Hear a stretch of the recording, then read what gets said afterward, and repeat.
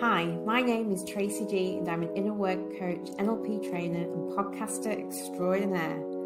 Passionate about equality and a world that is more diverse and inclusive, giving each and every one of us the opportunity to be the best version of ourselves.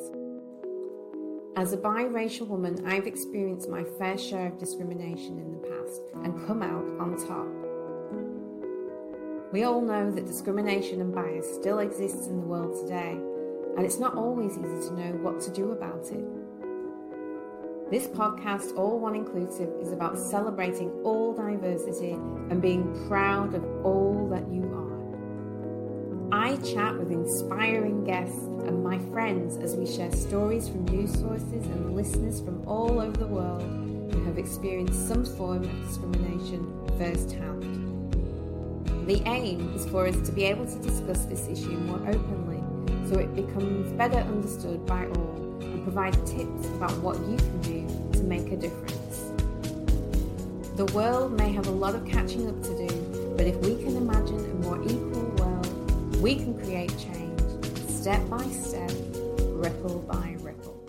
Oh, lovely Bhavna. Happy hump day. Hi, Tracy. How are you? I'm awesome. Thank you. Good to see you. You're looking very funky. Oh, thanks. Earrings and the hair. I'm just made an effort. I'm in my office today, so I made an effort. That's all. You look like you belong in a funky MTV music video. Oh, there you go. Shout out if anybody wants me to appear in the background of their MTV video. Special guest. Special guest. Yeah. Absolutely. How's your week been? It's good. I've been, honestly, it's been filled up with a lot of work because I'm going away in a few weeks. So there's a few things I need to sort out before I go away. And so I've been focused a lot on those things. But, you know, it's been great weather, going out, taking Hendy for walks. I had a really interesting time last week where they have these thing called Twilight markets. It's not really markets. Basically, it's a community event where they have live music outside, and they have little food stalls, and it starts really late afternoon, like when kids are getting out of school. So it's for families, very family oriented. So you can just sit in the sun, chat, listen to the music, enjoy some food. It's really, really lovely. That's great. Does that go on all night, like throughout the night? You know, late kids' bedtime. It's not a really long night. See, because I went to something similar the other week where it started at about 5 o'clock in the afternoon on a Saturday, and it went all the way round to Sunday. Oh, was that the 24-hour thing in the city? Yeah, and it's very similar. They had a bit like a Twilight show where light show, should I say, but it's actually in the evening or it's in the middle of the night, and they have markets open 24 hours throughout the night. I think you told me about that. I just forgot it was happening. I might have been interested in going to that, actually. But anyway, I forgot about that. But no, this is more every week, every Friday. It's a community thing. And it goes till, I think, the end of this month, and then it's done. But it's been going since like December. Okay. I went once. But yeah, it's nice. But other than that, and it was Valentine's Day. Happy Valentine's. Well, even though it's like, I suppose, do you celebrate Valentine's? I always celebrate Valentine in the sense that it's a reminder to make a point to share the love. That's what it's for. Yeah, I would say I'm a Valentine's believer. I think it's a great time. It's a reminder, as you say, where if you're in a couple, it'd be great. It doesn't matter how romantic you are as a couple, but even, you know, whether or not it's leaving a little post-it note expressing how you feel, or whether or not it's just giving a hug at the day on that day. A little reminder, a little bit of a boost. Exactly. So what I did was I said Happy Valentine's Day to people, and I told Hendy I loved him very much. I'm sure he said the same to you. Yeah, I'm sure he did. So Hendy's my little doggy. But actually, it's nice just to think about the love in your life and just to take stock, because it's not something you do on a daily basis. Yeah, exactly. And the different forms of love, because it's all valuable and important, I think. Definitely. I did receive a digital rose. Ooh. A rose emoji. I don't know if that counts, but I'm taking that. That's great. It's like you say, any kind of format, doesn't matter what kind of gesture it is, small, big, as long as it's expressing it. It's to me. Yeah. So that's kind of the mean. So people are like, oh, I don't buy into that. Well, you don't need to buy into it, but it's just a celebration of love. Well, you don't have to go buying things and spending money to celebrate love. So that's it, exactly. Yeah. Right. So what stories have we got on for today, Tracy? Well, this story, I can't remember if you found it or I found it. Which story would this be? So this story is West Side Story show cancelled for lack of diversity. Oh yes, I remember seeing this one. And it's more one of these, it's from Sky News, and it was released in early February. And it's more of like watch it on the TV, but there's enough information here for us to have a good discussion. Let's dive into it, shall we? So basically, this man, his name is Stephen Hanley, and he's the one that's been interviewed on the news. He's a father of a man who had a role in West Side Story. But the theatre company producing this show cancelled due to the feeling that they didn't have enough diversity. And Stephen's obviously felt strong enough to come on the news and say how he feels that all of it just a little bit mind-boggling. That's how he describes it. He says, the last time I checked, the definition of acting was playing someone else, pretending to be someone else. I honestly don't understand it. And then there's loads of headlines like woke West Side show cancelled, and like political, what was the other headline? Show cancelled due to lack of diversity. And then something like, what was it? I just really want to get the word because I thought it was quite something you hear a lot. Something, like political correctness gone wrong. It wasn't actually that, but it was implying that basically. Identity politics plague theatre. Well, that's interesting way of putting it. Sure. So let's break this down then. So basically there's a theatre show which has produced West Side Story. Yeah. I'm not sure if it's in Australia. It could be on the New York stage. And what's happened is the show has been cancelled due to lack of diversity. So, and it's interesting because West Side Story is actually a show which the content is, the whole story is based around this Latino culture. Is that correct? Yeah, that's my understanding. I honestly put my hand up and say I haven't watched it. I think, do you know what? I haven't gone to watch the show, but I think I've seen it on TV. It's been on TV.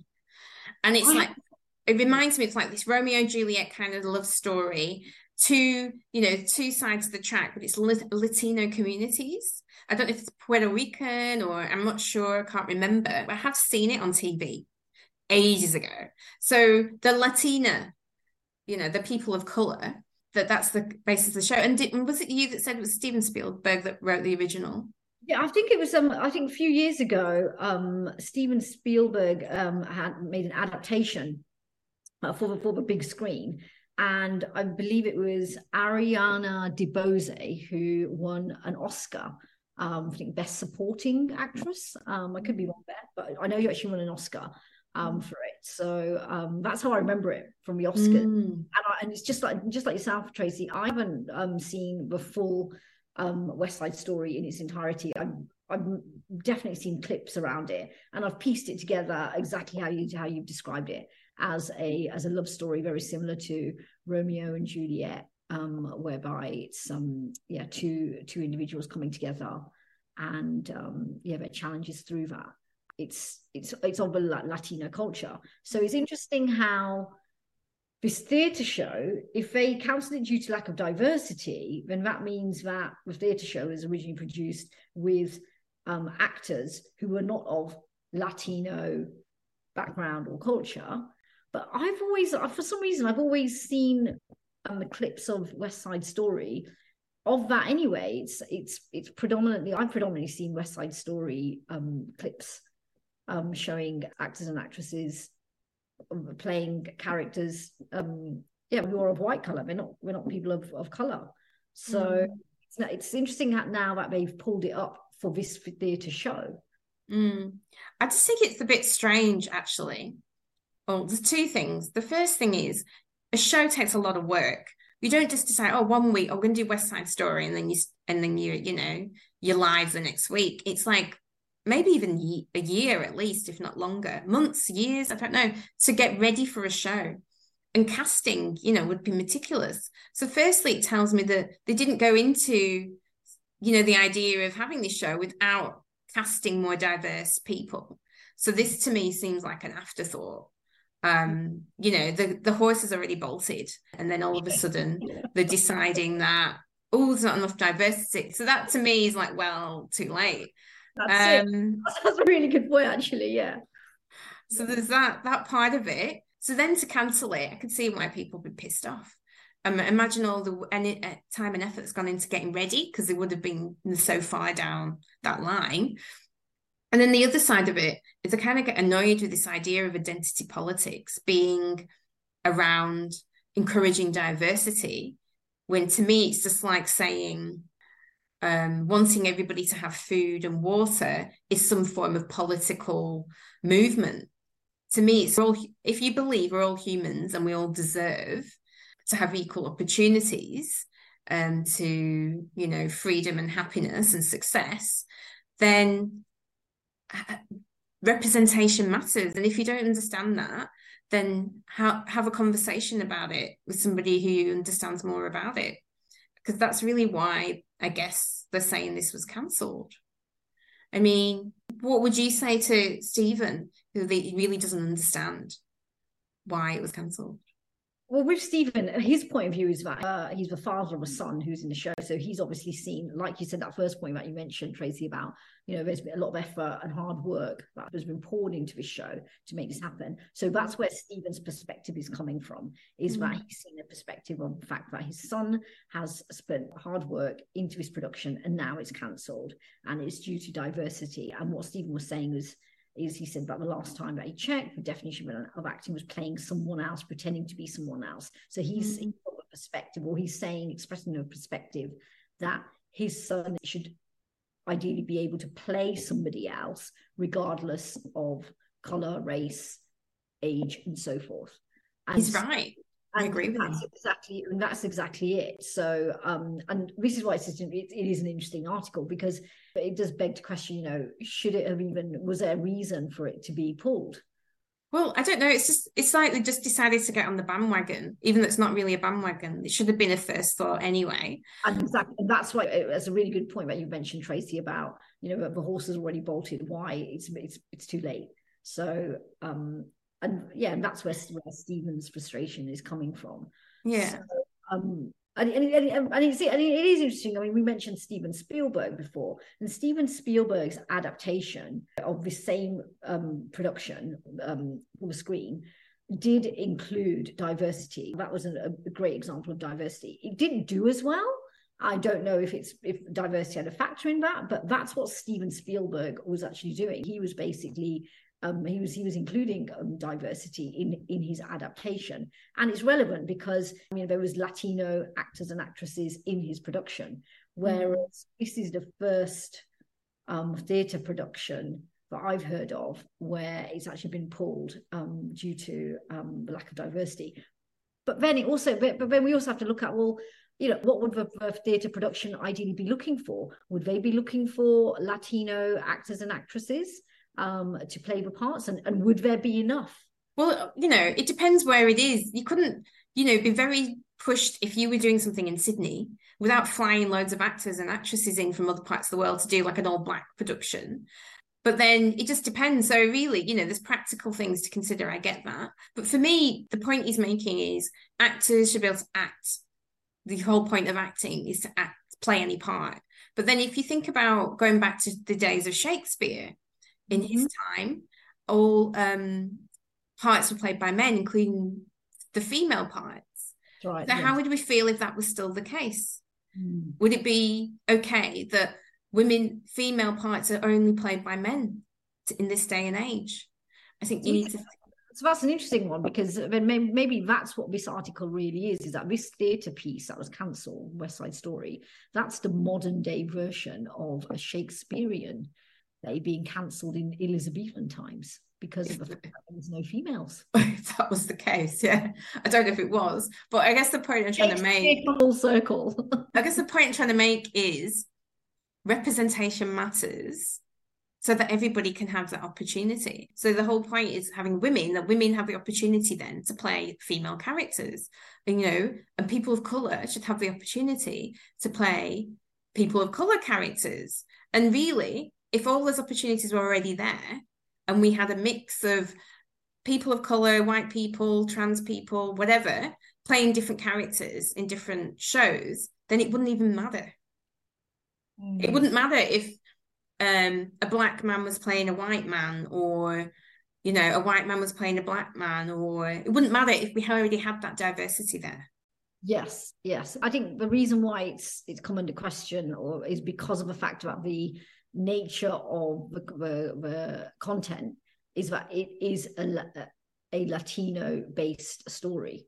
So having actors who are not of that culture, of that background, does add a new kind of dynamic to it. It's a bit like having a Bollywood story and not seeing any Indian people.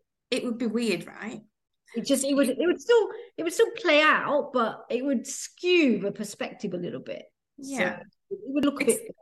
That's another good example. But actually, and you've also think the practicalities in Sydney. Actually, you probably could get a lot of Indian actors. You could find Indian actors if it was a Bollywood production, for example. But maybe you just have a mix. Maybe there wouldn't be enough good ones, but you would have a mix of Indian and white actors playing this Bollywood. Then I think that's more reasonable. Yes. I know that I've been to theatre productions which are based around stories set in India, and the characters are of Indian origin, and there's been a mix of Indian originated actors as well as non-Indian. So right, there you go. In the real world, you've got to consider the practicality of where that production's taking place, and how much money you have, because to have an all Latino cast, you have to fly people in, for being honest, about the availability of people that live here, because there just isn't that population. And also it comes down to talent. You're the right person for the job. You can't necessarily give a role to a person because of their background. They've got to be able to play the part. They've got to be able to audition.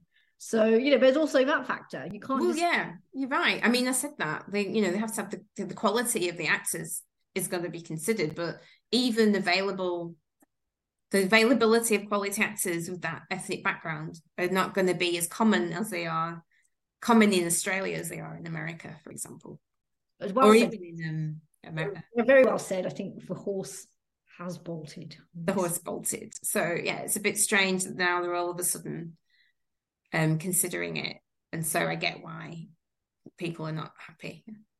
But anyway, interesting one, right? For our viewers, sorry, for our listeners. Yes, yeah, definitely totally interesting. Yes, right.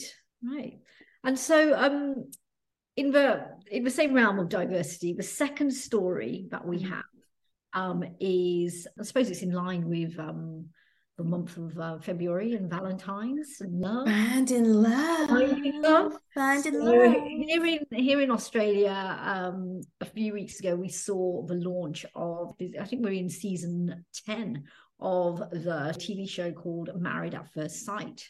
So I know that I heard that this show in Australia has gone global, probably for all the wrong reasons.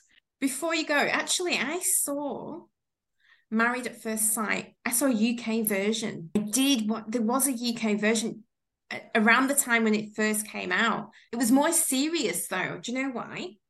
Because, I mean, and if I'm getting this wrong, public are more serious and the Aussies are more laid back. No, it was just more serious in the sense that the laws are different. So in the UK, they actually were married, and if they didn't want to stay married, they had to get an annulment. Oh, well, that's serious. Over here, it's basically, it's kind of make the vow, and then if you survive the marriage after the series, then there's obviously the option. Well, in the UK version, they were married. They had to get an annulment. Right. So here we have the vows in Australia between the two strangers, but they don't sign anything. So, and just for the listeners who aren't familiar with MAFS, who've been living under a rock, basically it's the format is that you have a group of women, a group of men struggling to find love, and so what they do is they put their future and their hearts in the hand of a group of experts who then partner them with a match, and then the first time that they meet is at the wedding altar. And so you're married at first sight. So an arranged marriage, but by people you don't know. Community, they'd be like, MAFS, like, it's been happening for ancient years. It's like, yeah, so it's been happening since the beginning of time, but it's a new concept, obviously, for Western culture. And then the series follows each of the couples. And here in Australia, the series has been running for about 10 seasons, a number of years now. And I know in the last few years, there's definitely been pressure on the producers of MAFS, or Married at First Sight, here in Australia, about the lack of diversity and selection of the individuals who participate in the show. So, you know, it is down to the producers of the show who select who comes on the show. But at the same time, you know, it's also, there has to be the individuals who put themselves forward. You know, I'm not sure, the people of colour, you know, it's really how many entries that they get, how many applications they get. And then it's down to the producers. But the producers over the years have copped a bit of slack about the lack of diversity. Interesting. They did have 2 gay women on the last one, or the one before. Yeah. Oh, yes, they did. Yeah. Yes. They had a lesbian couple. They had a same-sex marriage on there. Yeah, that's right. They did. And I remember actually a few years ago, this must have been about 4 or 5 years ago, they did have a male Indian, or someone who was originated from India, on the show. That's the only thing I remember. I think they're breaking their pattern slowly, and I think it's showing in this particular series. I know it's been running for a few weeks here in Australia. So already there's about 8, 9 couples, maybe, I don't know exactly, but within those couples, there's one Indian lady, there's there's one Indian female, there's a female who I believe is of Asian origin, then there's another female who is of mixed race, half Thai, I believe. And then there is also another woman coming into the show next week who is also going to be of Asian origin. So that's they really put it out there, and they've obviously listened to the criticism and the feedback getting. But interestingly enough, they've also had the wedding that takes place. It's normally a traditional Western style marriage whereby you've got a white dress and a tuxedo, that kind of thing. Whereas the wedding that took place for the female Indian was actually an Indian style wedding, and she was dressed in a red sari, and there was lots of color involved there, and there were even parts of the ceremony included the Indian marriage commitment rituals. So they're obviously making attempts to break that mold. But it's interesting because there's an article that came out just this week, and the article was by Refinery 29. I don't know if they're what we call a quality publication, but you know, we're talking about MAFS, so it doesn't really matter. It's a story from their entertainment section, and the writer is Alicia Virajlal, and which was from this week in mid-February. And the headline is "Why the Stakes Are Much Higher for Women of Colour on MAFS." It basically says that marriage in the real world already demands huge life adjustment. So marrying a stranger on reality TV is unsurprisingly a massive challenge. Contestants come up against different personalities and values to reckon with as they navigate their new relationships.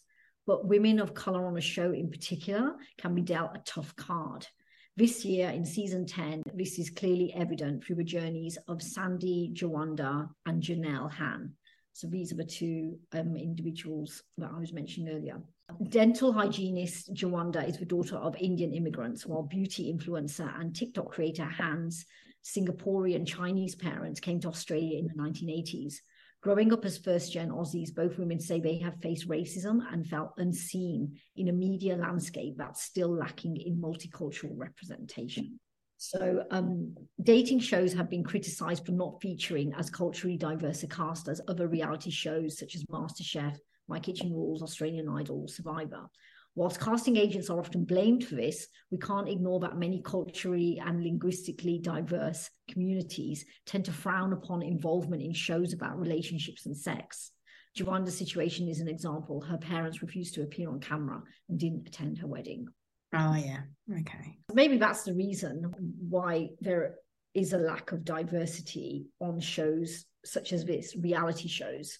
I did apply to go on one. Oh, did you? Let's talk about that, Tracy. I already talked about it. Really, let's about it.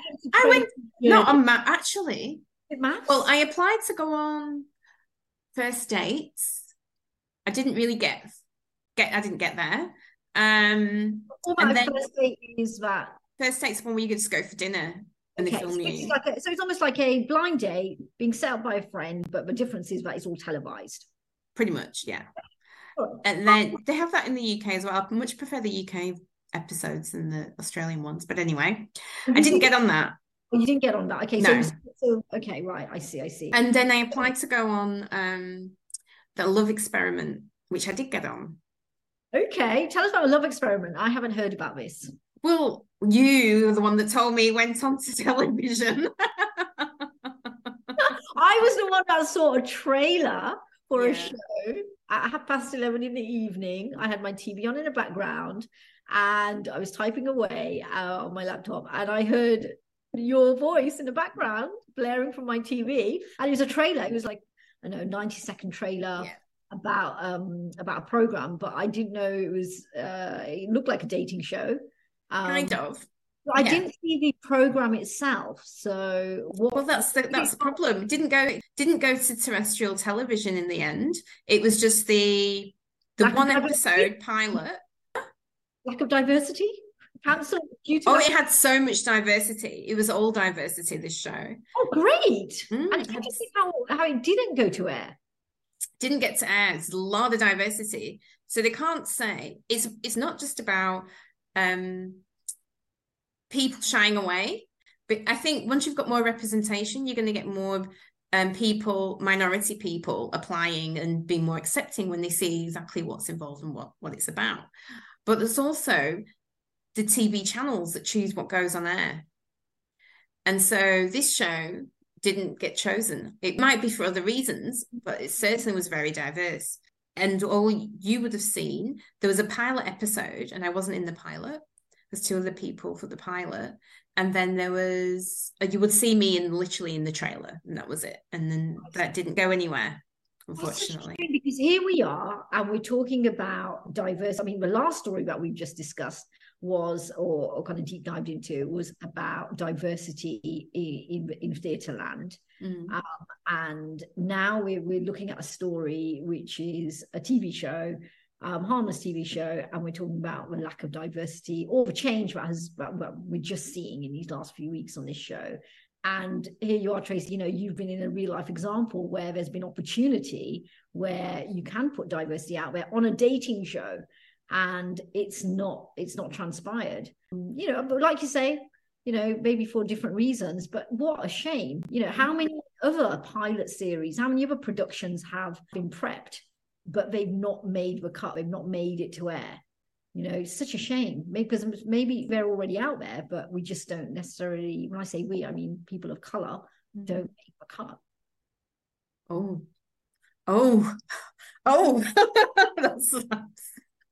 That might be the case. Not be. Might be the case, but there you go. It's open to interpretation and obviously open for discussion for our listeners. So tell me, because I'm still not clear, what is it particularly about people of colour in this show that makes it so difficult? Well, I think what it basically is, this article is saying, is that the community, or some communities of colour, that they have pressure, they have stigma around showing affection publicly. And for this show, which you're getting married on television. This isn't necessarily a harmless first date. You're actually committing to somebody for a number of weeks on the show, you know, and in some instances it goes beyond the emotion. There's physical intimacy, and it's all public. It's made public. And so your entire journey of being introduced to someone, being connected with them, finding out more about them, becoming intimate with them emotionally and physically, it's all on camera.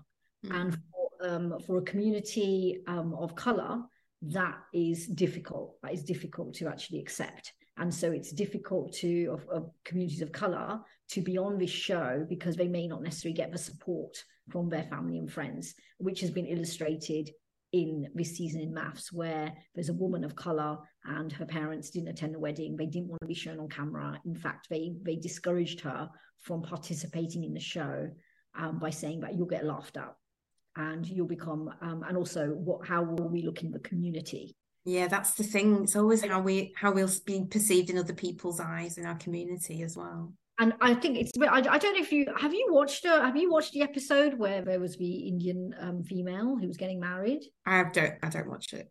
I watched that show. I watched that episode, and she was actually thinking of taking heed of her parents' advice and actually walking away from being involved in this experiment.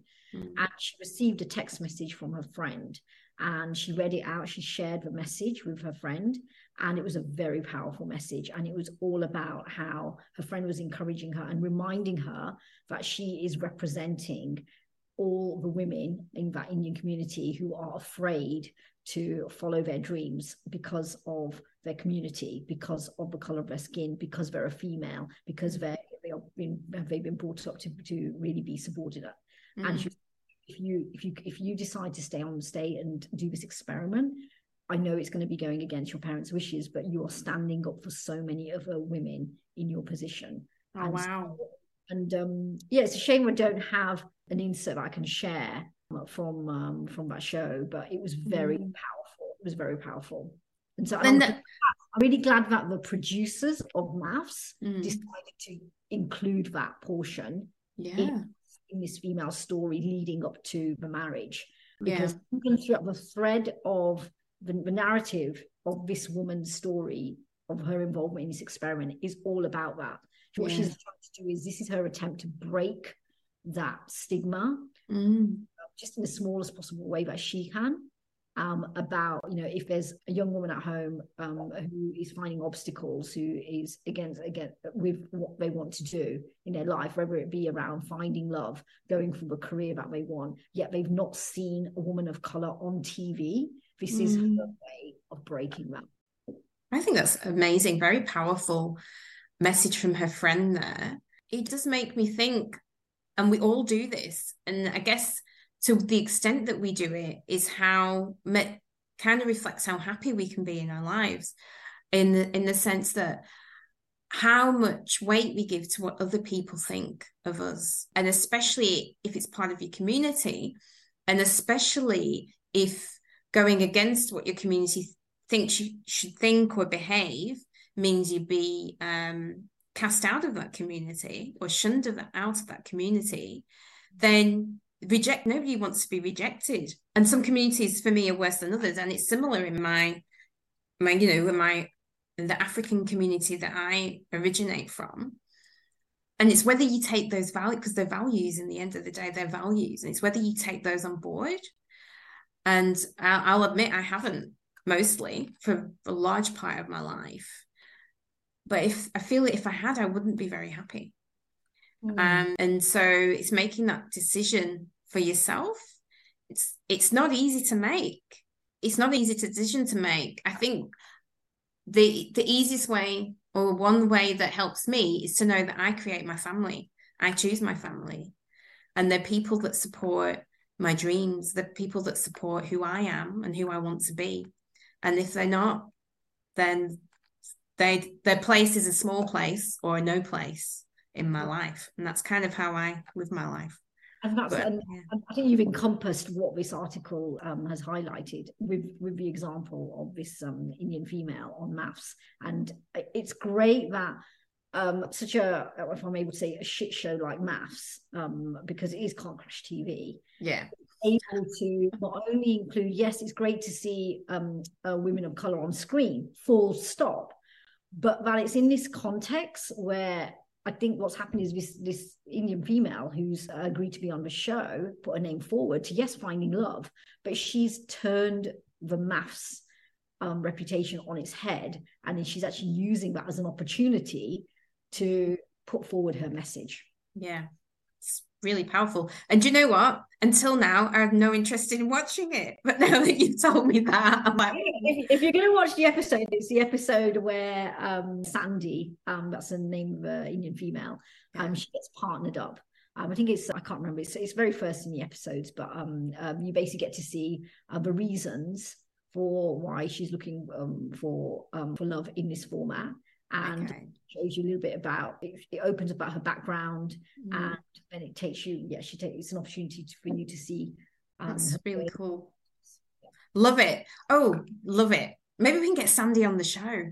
Oh, that would be good. Yeah.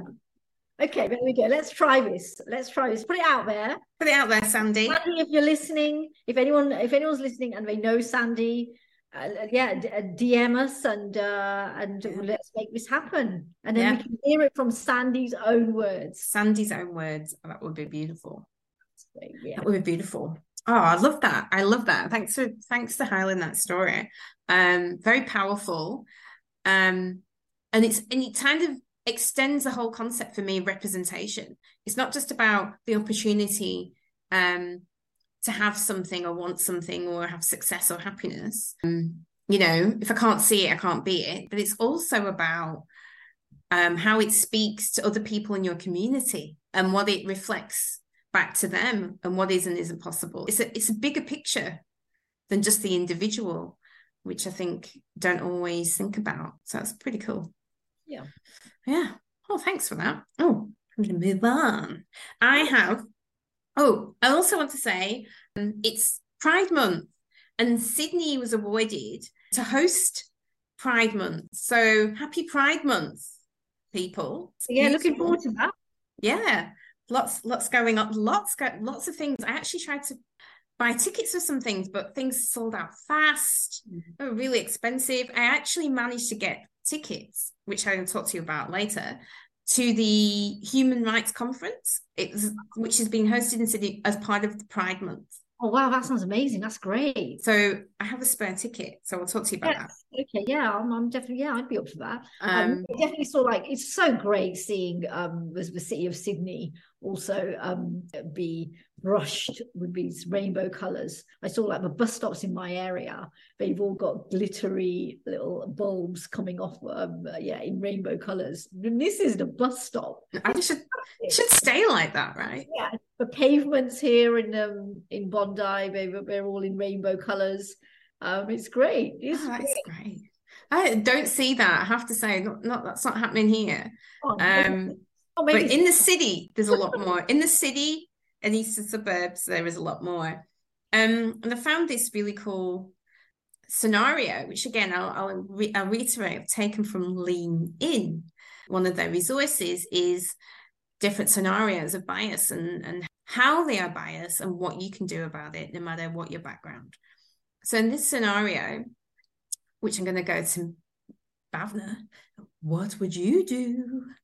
Is the situation. So you're in a meeting, so you're a part of this meeting. It's about hiring. And the colleagues in this meeting agree that the most qualified candidate is a trans woman, but worry about how clients will respond to her. What would you do? What would you say? So for me, the first thing that comes up is, well, for me, it's for as long as we've got the most talented and the most suitable person in the role, that's first and foremost. In terms of how the clients or how some clients may perceive that, so again, I'm a questioner, so I'd probably ask, okay, where would this be coming from? Have there been any instances where you doubt what our clients would be thinking about our selection? But also, I think it would also be an opportunity whereby, if I'm involved in the selection criteria for hiring, then, first and foremost, it's the most suitable person, most qualified person for a job. But also, if there's an element, if there's a factor of someone being transgender and how that's put out there, in terms of clients, it would be a case of, okay, well, how are we seen as an organization?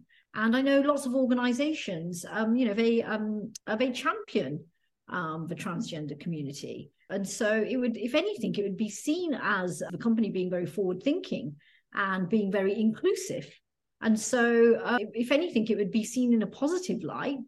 Yeah, that's how I would probably see that. So it's basically, yes, it's the first and foremost is the right person for a job. But if it so happens that this individual is transgender, then that would be almost a bonus for the organization, because they're and especially if it's a role which is client facing, external stakeholders, because they're representing the organization. Whenever there's a role where it includes managing external stakeholders, you're always representing that company. And if you're of a transgender identity, then it's literally a case of you're still doing your job, but the fact of the matter is that you're also representing an extension of that company. So your company is being seen as inclusive.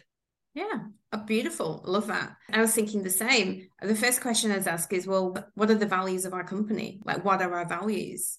And like, speak to that, because which is essentially similar. What are our values? Our values are what we stand for. And you would think that is the reason why you have customers, because let's face it, most companies are not monopolies. Most companies have competitors, and there's particular reasons why people go with one company versus another company. So, and often that's your values and whether you live by your values. So if your company has the values of inclusivity, equality, fairness, diversity, whatever qualities speak to having representation in the company, then I imagine that comment would be very strange to hear in that context, right?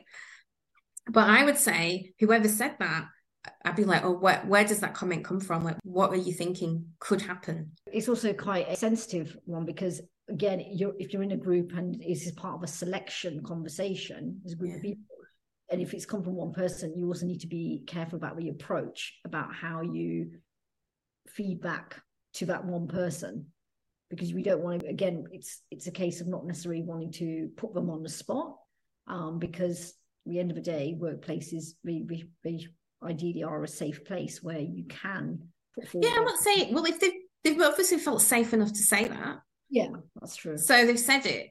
So, you're asking, well, does anybody else have concerns about that? You would probably put it out to everybody there, not just that person. Anybody else concerned about that? And even just that question may have other people speaking to why it's not a problem, saying things like what you just said, or if they have concerns, they'd also voice it and you can address it.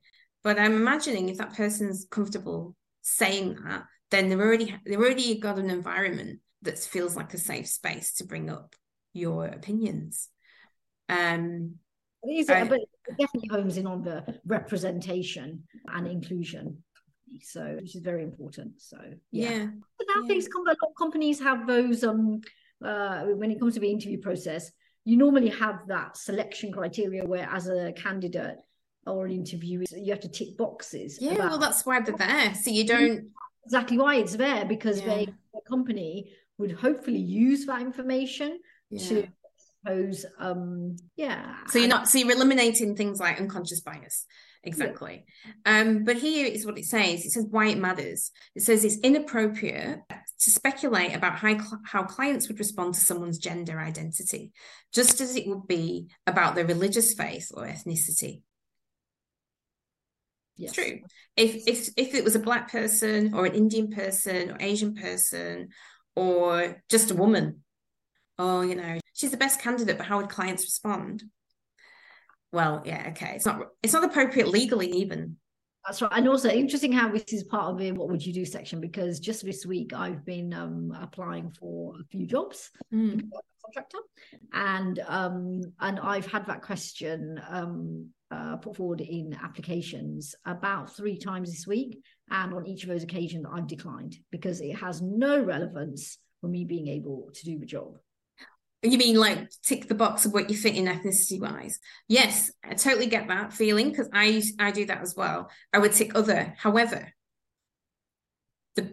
the other side of that is they need to make sure that they hire a diverse workforce. That's right. So how are they going to know to do that if they don't know? I tend to consider, okay, is this a boutique company that I'm applying for, or is this a big multinational global? And that's also what makes my decision about that tick box section. Well, maybe we should extend this conversation about the tick box section. Oh, don't even get me started on the tick box. That is a whole new can of worms. But it's valid for this particular podcast subject. It is. We'll talk about that. Dedicate some time to that. Yeah. Because I don't even know what to tick. I get annoyed. I was put other. But anyway, another time. For our listeners, let's look out for a podcast which is dedicated to this tick box. Yeah.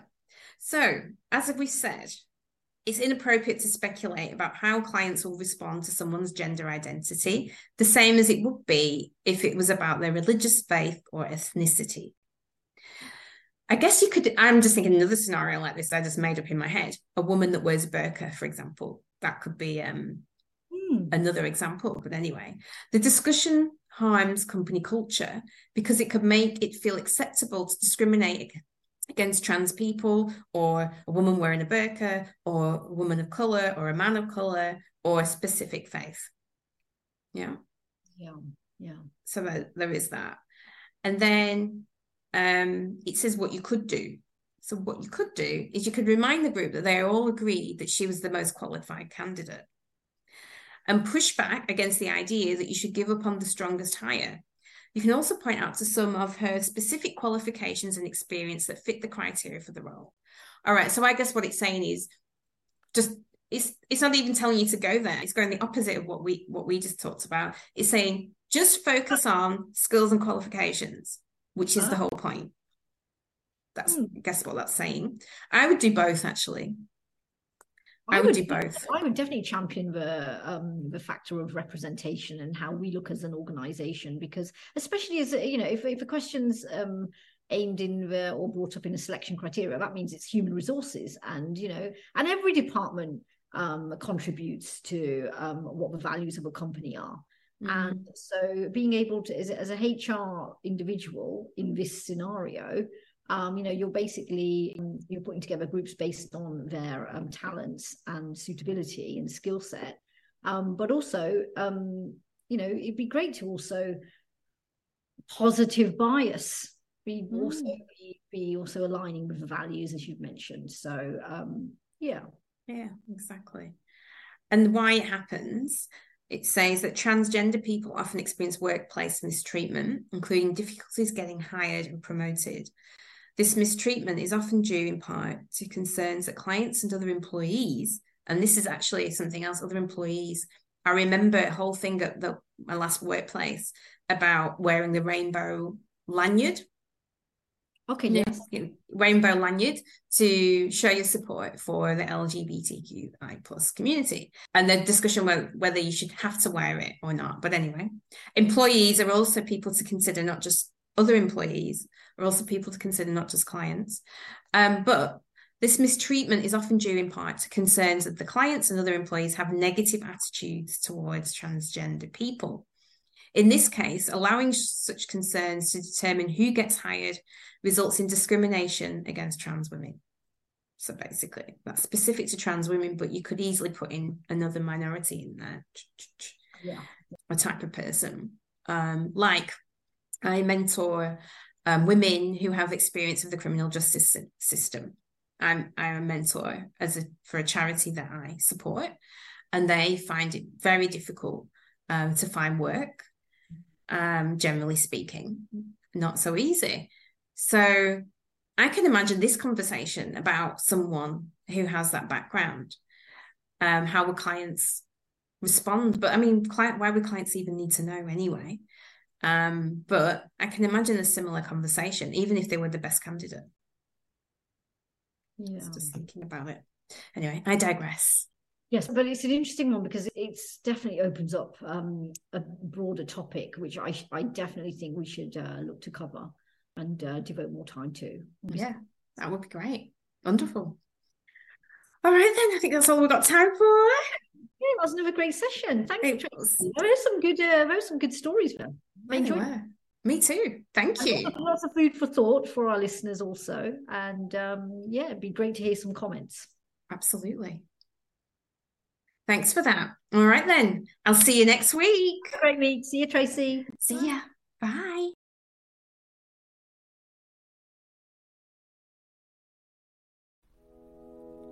Thank you so much for tuning in. We hope you have as much fun with us today as we did. If what you heard resonated with you, don't forget to show the love and like our YouTube channel, All One with Tracy G.